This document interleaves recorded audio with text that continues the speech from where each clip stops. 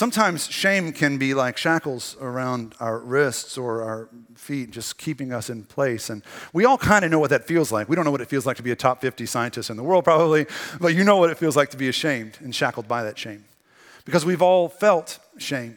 And we get ashamed of what we've done or what we believe for different reasons. Sometimes we're ashamed of something because we knew it was immoral, or we knew that it was wrong. But sometimes we're just ashamed because it's foolish. It makes us look foolish. It embarrasses us to own up to something. And so we get ashamed of it.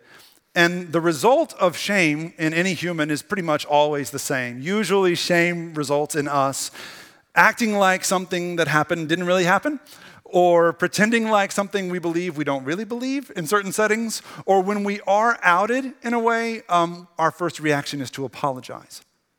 That's how you know you're ashamed of something. The book of the Bible we're going to be talking about for the next 10 weeks was written by a man who had a lot to be ashamed of. He had many reasons to be ashamed. He himself admitted that the gospel he represented was a scandal to the wider culture.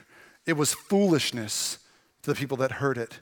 And so he had every reason to be ashamed. Not only that, he had every reason to be ashamed of his past. As we're going to learn today, he made some egregious mistakes. He did some awful things in his past. And so he had every reason to be ashamed, to be shackled in fear because of his shame. And yet, as we'll see today, he was not ashamed. He wrote 13 of the 27 books of the New Testament.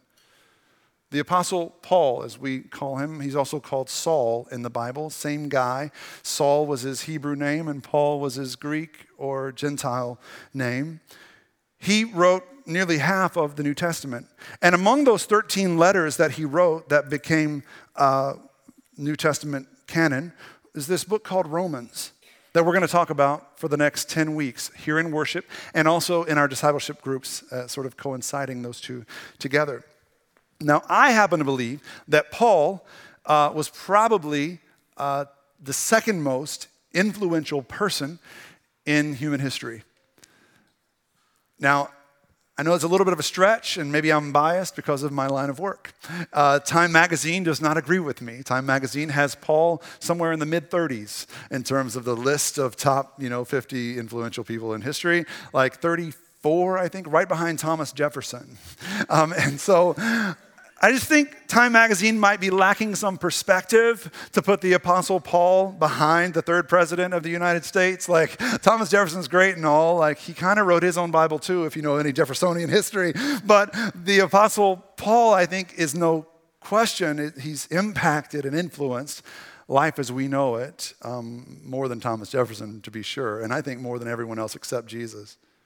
Time magazine also doesn't have Jesus number 1, by the way, which is also interesting. But I'm not bitter. So I think Paul's probably number 2 on that list of influential people. And we're going to be studying his most influential work, his most influential writing, the book of Romans. Now, this book, Romans, is probably the most important book in the whole Bible. Basically, not to overstate this, but basically, if you just had Romans and nothing else, you'd still have enough information to come to salvation in Christ. If all you had was Romans. Now, you might be able to say the same thing about, the Gospel of John, probably, but Romans really fleshes out all the theology, all the stuff going on in the life, death, and resurrection of Jesus, and connects it back to the Old Testament in a way that any individual gospel doesn't. Romans has impacted some of the most impactful Christians who came to faith in Jesus and then changed the world in his name. St. Augustine, for example, credits the passage we're going to read next week about Paul's dealing with human depravity and human sin, of convicting his own soul and bringing him to Christ and humbling him so that he could surrender to Christ. John Calvin, the great reformer, called Romans the perfect gospel. Martin Luther, who was deep in his own doubt, deep in his own depravity, came across Paul's teachings in Romans for himself for the first time and really just bathed in them for a while. And he realized that the whole point of it all wasn't just an extension of other religions. It wasn't just another religion in the world, but the whole point of Jesus' life, death, and resurrection was this thing called grace. And that this is not salvation by identity or salvation by nationality or salvation by ethnicity or salvation by church membership. This is salvation by grace through faith, and this is a revolution. Y'all have heard guys like me stand on stages like this and say words like that your whole life. They go in one ear, out the other. I need you to hear today how revolutionary the gospel was and is. It certainly was for Luther, who changed the world in his own right. His 95 Theses and led the Reformation. His writings about Romans were so profound that John Wesley came along a little bit later and read what Luther wrote about Romans, and Wesley was saved. In second-degree fashion. Like, Luther was so moved that he wrote some stuff about Romans. Wesley didn't even have to go to Romans. Wesley read Luther about Romans and was saved. And then Wesley changed the Western world as we know it. Some of y'all may not know that how impactful John Wesley was in the Western world. You can read up on it. Just Wikipedia. You can always trust Wikipedia. So you have all these influential people, men and women too, I could go on and make a list, who have credited Romans with this revolution of their souls. So I think if you're a skeptic and you're an agnostic, I'm really, really excited about you being here for this. First of all, that's the mission of this church, is to inspire non-religious Houstonians to follow Jesus. And so you're our target audience. I mean, not to make you uncomfortable, but all these Christians I could care less about. It's you. You know what I mean? So there's some truth in that. So if you got questions and doubts, I want to invite you, as unassumingly as I can, just to lean in a little bit with this series to the book of Romans. I think you might find some challenges to the assumptions you've made about truth and what's true in this letter that this man, Paul, wrote in 57 or 58 AD. There's three questions I want to ask about Romans today, and we'll kick these around. The first two, frankly, rather boring. So y'all just shake your heads or take another swig of coffee and grind it out with me here, because we've got to lay some foundation. The third question, we'll get to the real heart of the matter. The first question I think is important to ask is, who is Paul? Who was this guy? Why does he matter to life in 2018 in Houston, Texas, to people like us? Well, I think Paul matters on many levels. I think most of all he matters to people like us because Paul is way more relatable to us than Jesus was. Like, basically, as I tell you who Paul was, you're going to find yourself probably in his story. Not the whole story, but a lot of it. So Paul was a first century Jew, right? So he was born into a Jewish family. We know this from biblical sources, and other non-biblical sources have affirmed this. He was probably born in the year 6 AD in the city of Tarsus in the Roman province of Cilicia. So Tarsus is a well-known town. The previous century, Tarsus was the largest city in the world, they think. And by this time that Paul is living, Rome has outgrown Tarsus. But Tarsus was known for two things. It was known for its scenery, scenic views. It had mountains everywhere. It was beautiful. And if you read Paul's writings, you'll see some of the appreciation for the beauty and grandeur of God's creation come through. Sometimes it helps when you read somebody's works, you know a little bit about their background. And Paul was steeped in the beauty of God's creation. He wasn't born and raised in, Pasadena or somewhere like Texas, right? So he was born like in a beautiful place. Sorry. So that was mean. But I could have said a lot of places. But there's mountains everywhere and just glory and wonder. The other thing that Cilicia or Tarsus was known for was athletics, sports. There was always the Greek games going on, or training for the Greek games. The athletes in the world would converge every few years and compete against each other. And if you read Paul, and if you're familiar with Paul, you know he was big on sports analogies.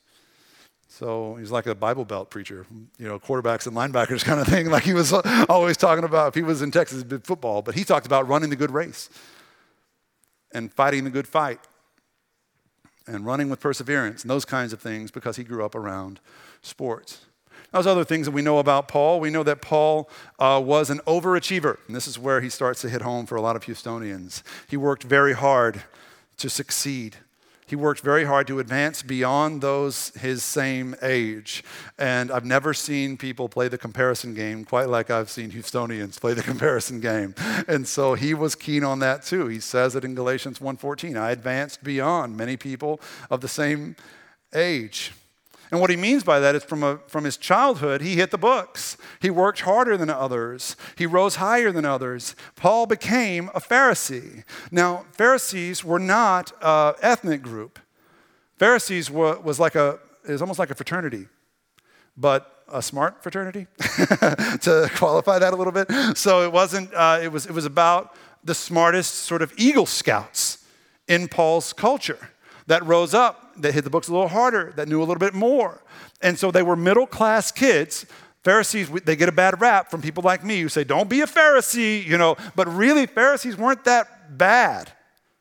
They were the working-class kids that just outworked everybody else, right? The Sadducees and the Levites were the priestly class looking down their noses at everybody else. The Pharisees they worked for it. They earned it. And Paul was one of them. Let me tell you how they earned it. Part of the initiation ritual was you had to memorize the Psalms. Not a psalm. The Psalms. 150 of them. The biggest book in the Bible. When I was a kid, they used to bring us forward for the children's sermon, and if we memorized one verse of one psalm, we got a piece of candy, a dum-dum or something, and then they sent us back. And I used to rack my brain to memorize one verse of one psalm. 150 psalms they had to memorize to be a Pharisee. Not only that, they also had to memorize Leviticus and Deuteronomy, by the way, which I'm sure was a lot of fun. Now you know why Paul was single. Not a lot of parties or dates in Paul's life, I don't think. He was home studying Leviticus and memorizing all of that. And so Paul was ambitious. He was upwardly mobile in his own way. And that was his whole life, He lived for this, and he found his identity in it. His mom and dad were proud of him for being a Pharisee. Back then, Pharisee wasn't a bad word. It was a proud thing to be. Now, that's not all we know about Paul. We know that because he was ambitious, we know that because he was upwardly mobile and he was basically willing to do anything to reach the next step in his career, Houston, he ended up being a hunter of Christians, a persecutor of Christians. So this is from Acts chapter 7. It's an example of the kind of stuff that he agreed to do to advance his career. He says, while they were stoning him, Stephen prayed, Lord Jesus, receive my spirit. And then he fell on his knees and cried out, Lord, do not hold this against them. And when Stephen had said this, he fell asleep or he died. And Saul, or Paul, approved of their killing him. On that day, a great persecution broke out against the church in Jerusalem, and all except the apostles were scattered throughout Judea and Samaria. Godly men buried Stephen and mourned deeply for him, but Saul, or Paul, began to destroy the church, going from house to house. Paul, the apostle Paul, dragged off both men and women and put them in prison. So this is kind of the dark side of ambition. We can find ourselves doing things that are shameful. This was Paul's reality. And there were reasons that he did it. I understand there were good reasons to say yes to whatever your bosses or your superiors said to do. But he had to deal with this for the rest of his life. And there's really no good reason for him to have owned this story after his conversion, but he kept talking about how he was the chief among sinners. He was the worst one, even after his conversion to Jesus. It only makes sense in light of what we're going to spend the rest of our time talking about today. Finally, Paul did not remain a persecutor of Christians forever. He became a convert to Christianity. In 2 chapters later, in Acts chapter 9, this is what happens. So meanwhile, Saul was breathing out murderous threats against the Lord's disciples. So he's still persecuting them. And he went to the high priest and asked for letters to the synagogues in Damascus. Now, these are not nice letters, by the way. This is not like, hey, let's write some letters to our friends. These were subpoenas. These were warrants. So that if he found any among them who who belonged to the way, whether men or women, he might take them as prisoners to Jerusalem. And as he reached Damascus on his journey, suddenly a light from heaven flashed around him. And he fell to the ground, and the voice said to him, Saul, Saul, why do you persecute me? Who are you, Lord? Saul asked. I am Jesus, whom you are persecuting, he replied. Now get up and go into the city, and you will be told what you must do. A little funny story, I didn't say this at the other services, but right after this, Paul starts just showing up at the churches like, hey guys. And they're like deadbolting the door, and I don't think he's one of us. So it took him a while to warm up to him, actually, and I'm not sure some of them ever forgave him for killing so many of their own brothers and sisters. So Paul had much to be ashamed of. All right, what happened after this? It's fascinating. So if you can imagine this, Paul spent the first 30 years of his life doing one thing and getting pats on the back for doing that one thing. His whole life was about this one career path. And then one thing happens, one event, one day, and changes everything. So Paul doesn't do any of this stuff anymore.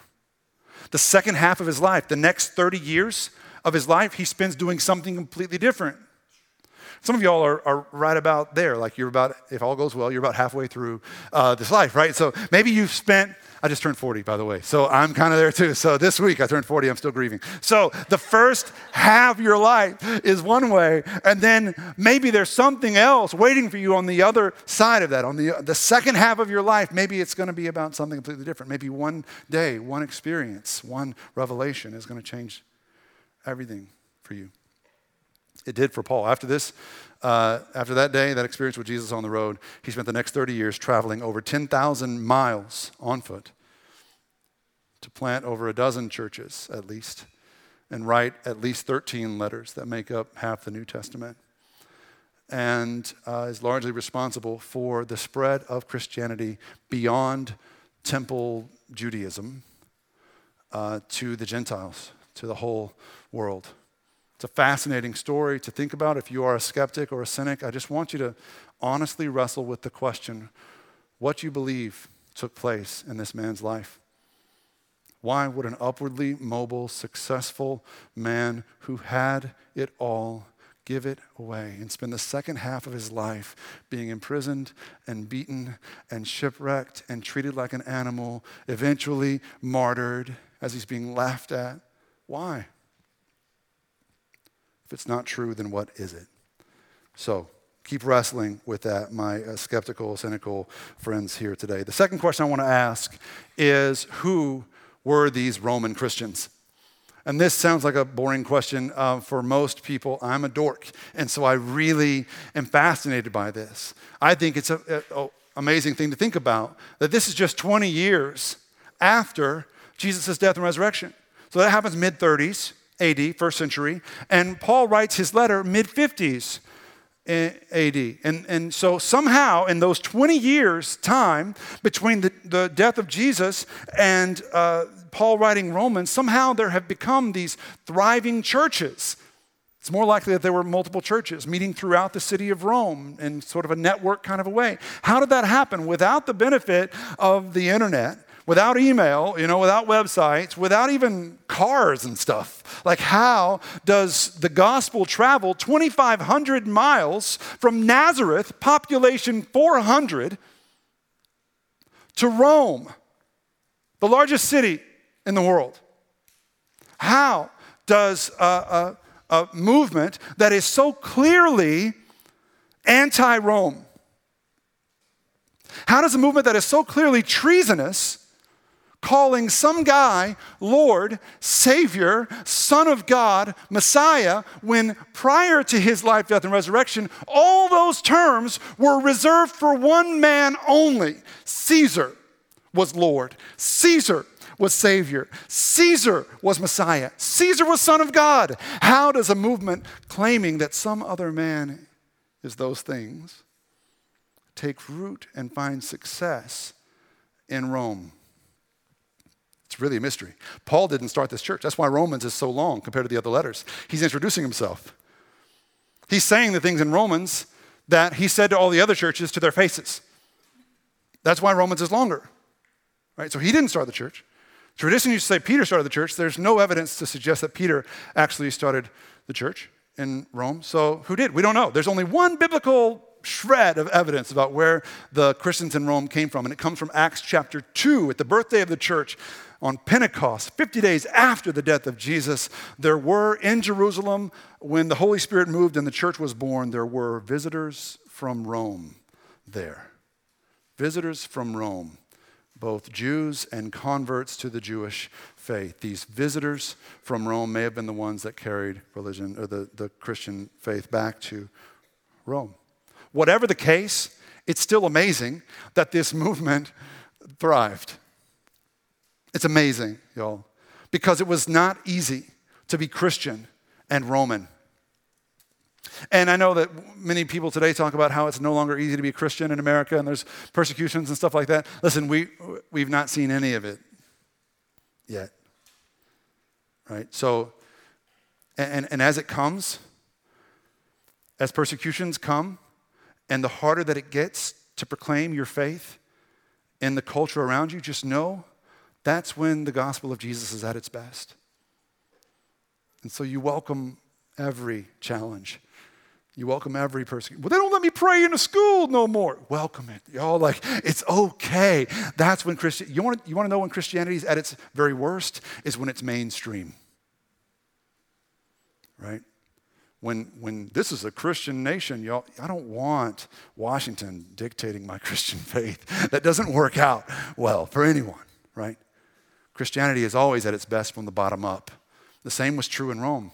It was not easy to be a Roman Christian. It was in a very real way, it was torture.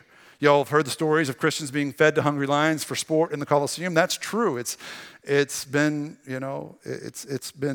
documented outside of the Bible even. There was a Roman historian named Tacitus who accused the Christians of being superstitious, but he accused them of being mischievous in their superstition. He said we need to eradicate Christians, and Caesar sought to eradicate Christians because of their hatred for humankind. There were rumors about the Christians in the first century in Rome that Christians were cannibals. And this is documented outside the Bible as well. Christians were cannibals because every time they get together, they talk about eating some guy. So after the sermon, somebody gets up and breaks some bread and said, "This is some dude's body, eat it." And they called us cannibals. And then they called us incestuous because I heard this Christian once say that his wife was his sister. Because we're all brothers and sisters in Christ. They said we're incestuous and they said we're foolish. They said our faith is scandal.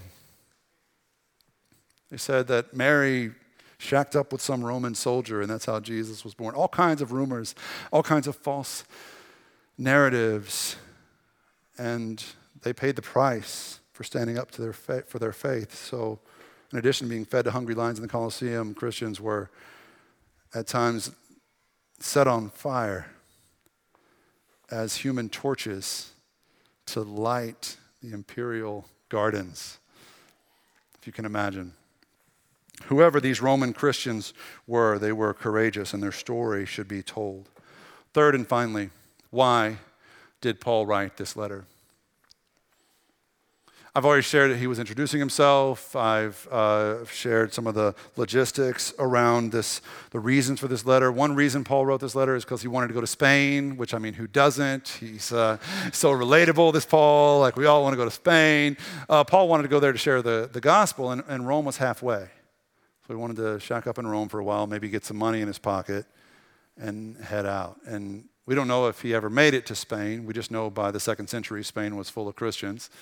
So somewhat likely that Paul made it to Spain in the early 60s.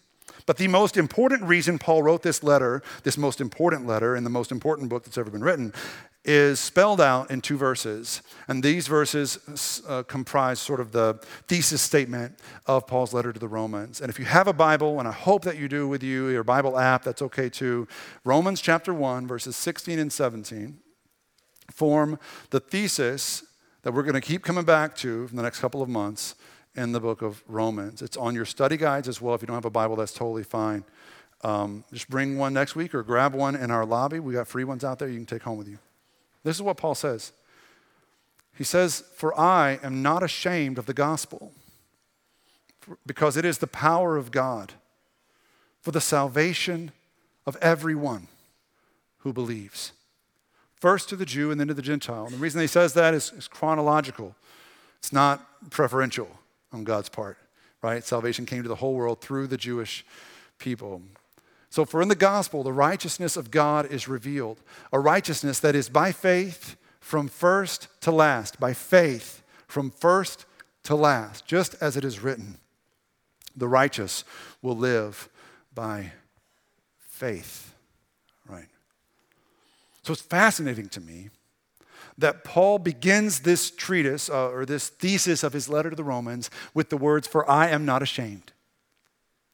Because the only reason, the only time you would ever use that language is if the thing you're about to say would be called shameful by most of the people that you know, right? So the only way you would use the words, "I'm not ashamed," is if you're about to say something that the people around you would go, "Well, you should be."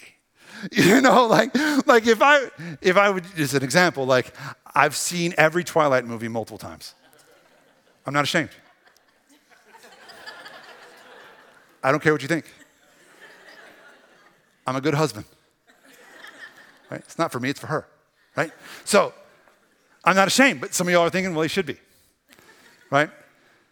And another example, to get my man card back, is if I'm flipping channels and MMA is on, I'm going to stop and watch. I'm a man of the cloth. I'm supposed to be about nonviolence, you know? But I don't know.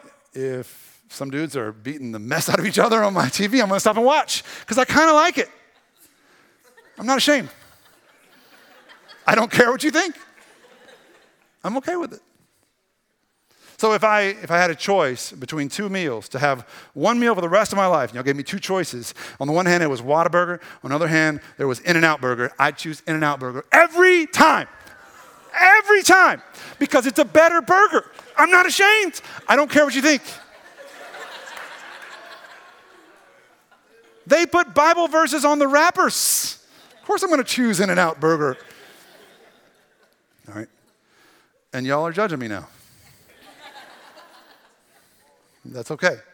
All I'm saying is the only reason somebody says I'm not ashamed is if they're about to say something shameful in the eyes of those around them. So Paul says, I'm not ashamed because in the eyes of most in the Roman culture, the gospel was a shameful thing.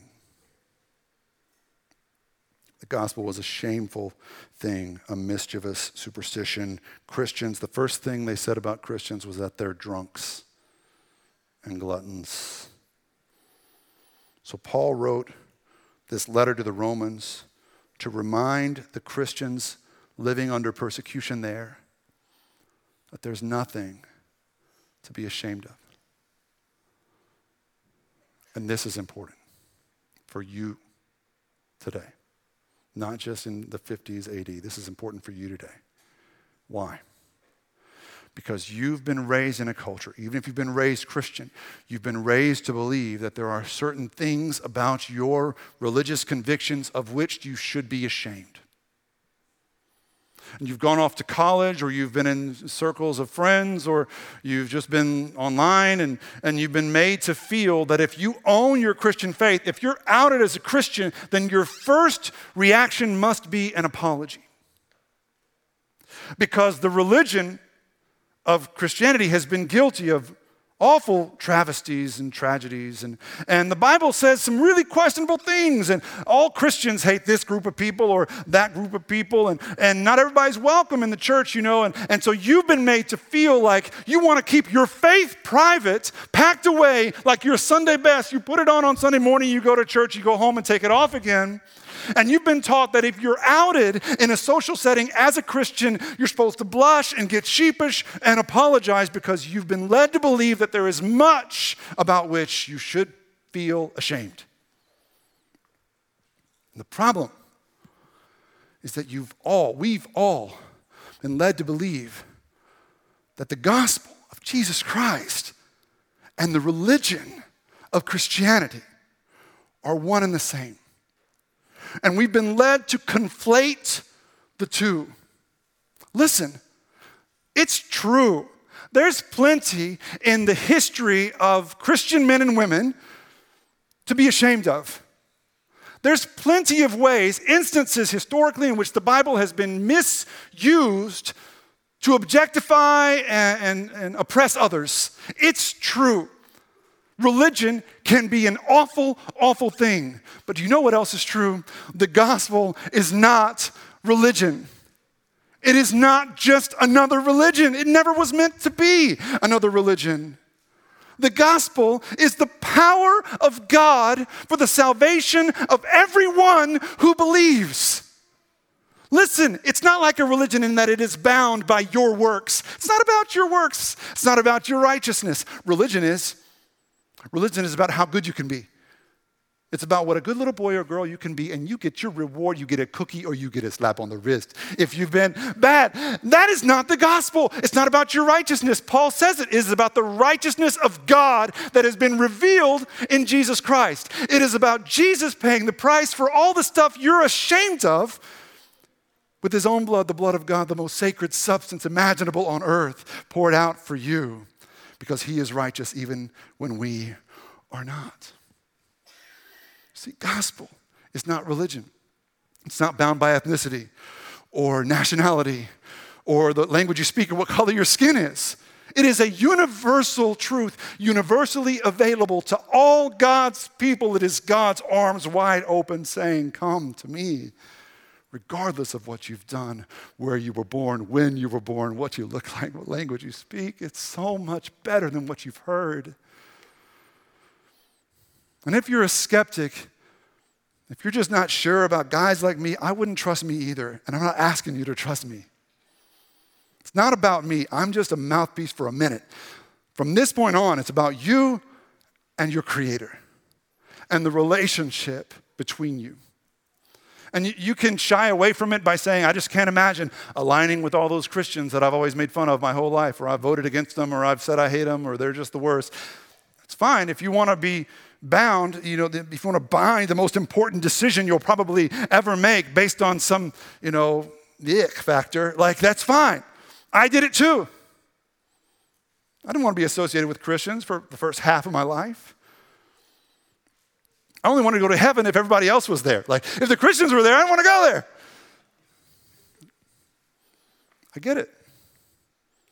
This is not about Christians. It's not about you or your righteousness or what you've done. This is simply about what's true. Either you were created by a God who loves you, who created you for a purpose and brought you here to hear these words, preordained this whole thing so that your heart would be stirred, so that you would finally, once and for all, surrender to his love for you and his life that he wants to give you, or it's all a game. Nothing really matters or means anything, and nothing's really true. You can weigh the evidence and think back to all the events that have brought you here, and you can chalk them all up to randomness. Or in this moment, right now, everything can change. And everything you've been living for can be in your past, because there's something so much better you can live for, starting now. I pray you'll say yes. That's all you have to do, is to say, it's okay, I believe. And then let the Holy Spirit fill you and take it from there. Let's pray together. Lord, thank you for the promise of your gospel that is your power revealed to us for the salvation of everyone who believes. God, We thank you for your grace that is so much greater than religion or any other worldview this world has to offer. I pray for hard heads and arrogant hearts to be broken today, so that we in our stubbornness would finally let go and be free and found alive in you. I pray in Jesus' name. Amen.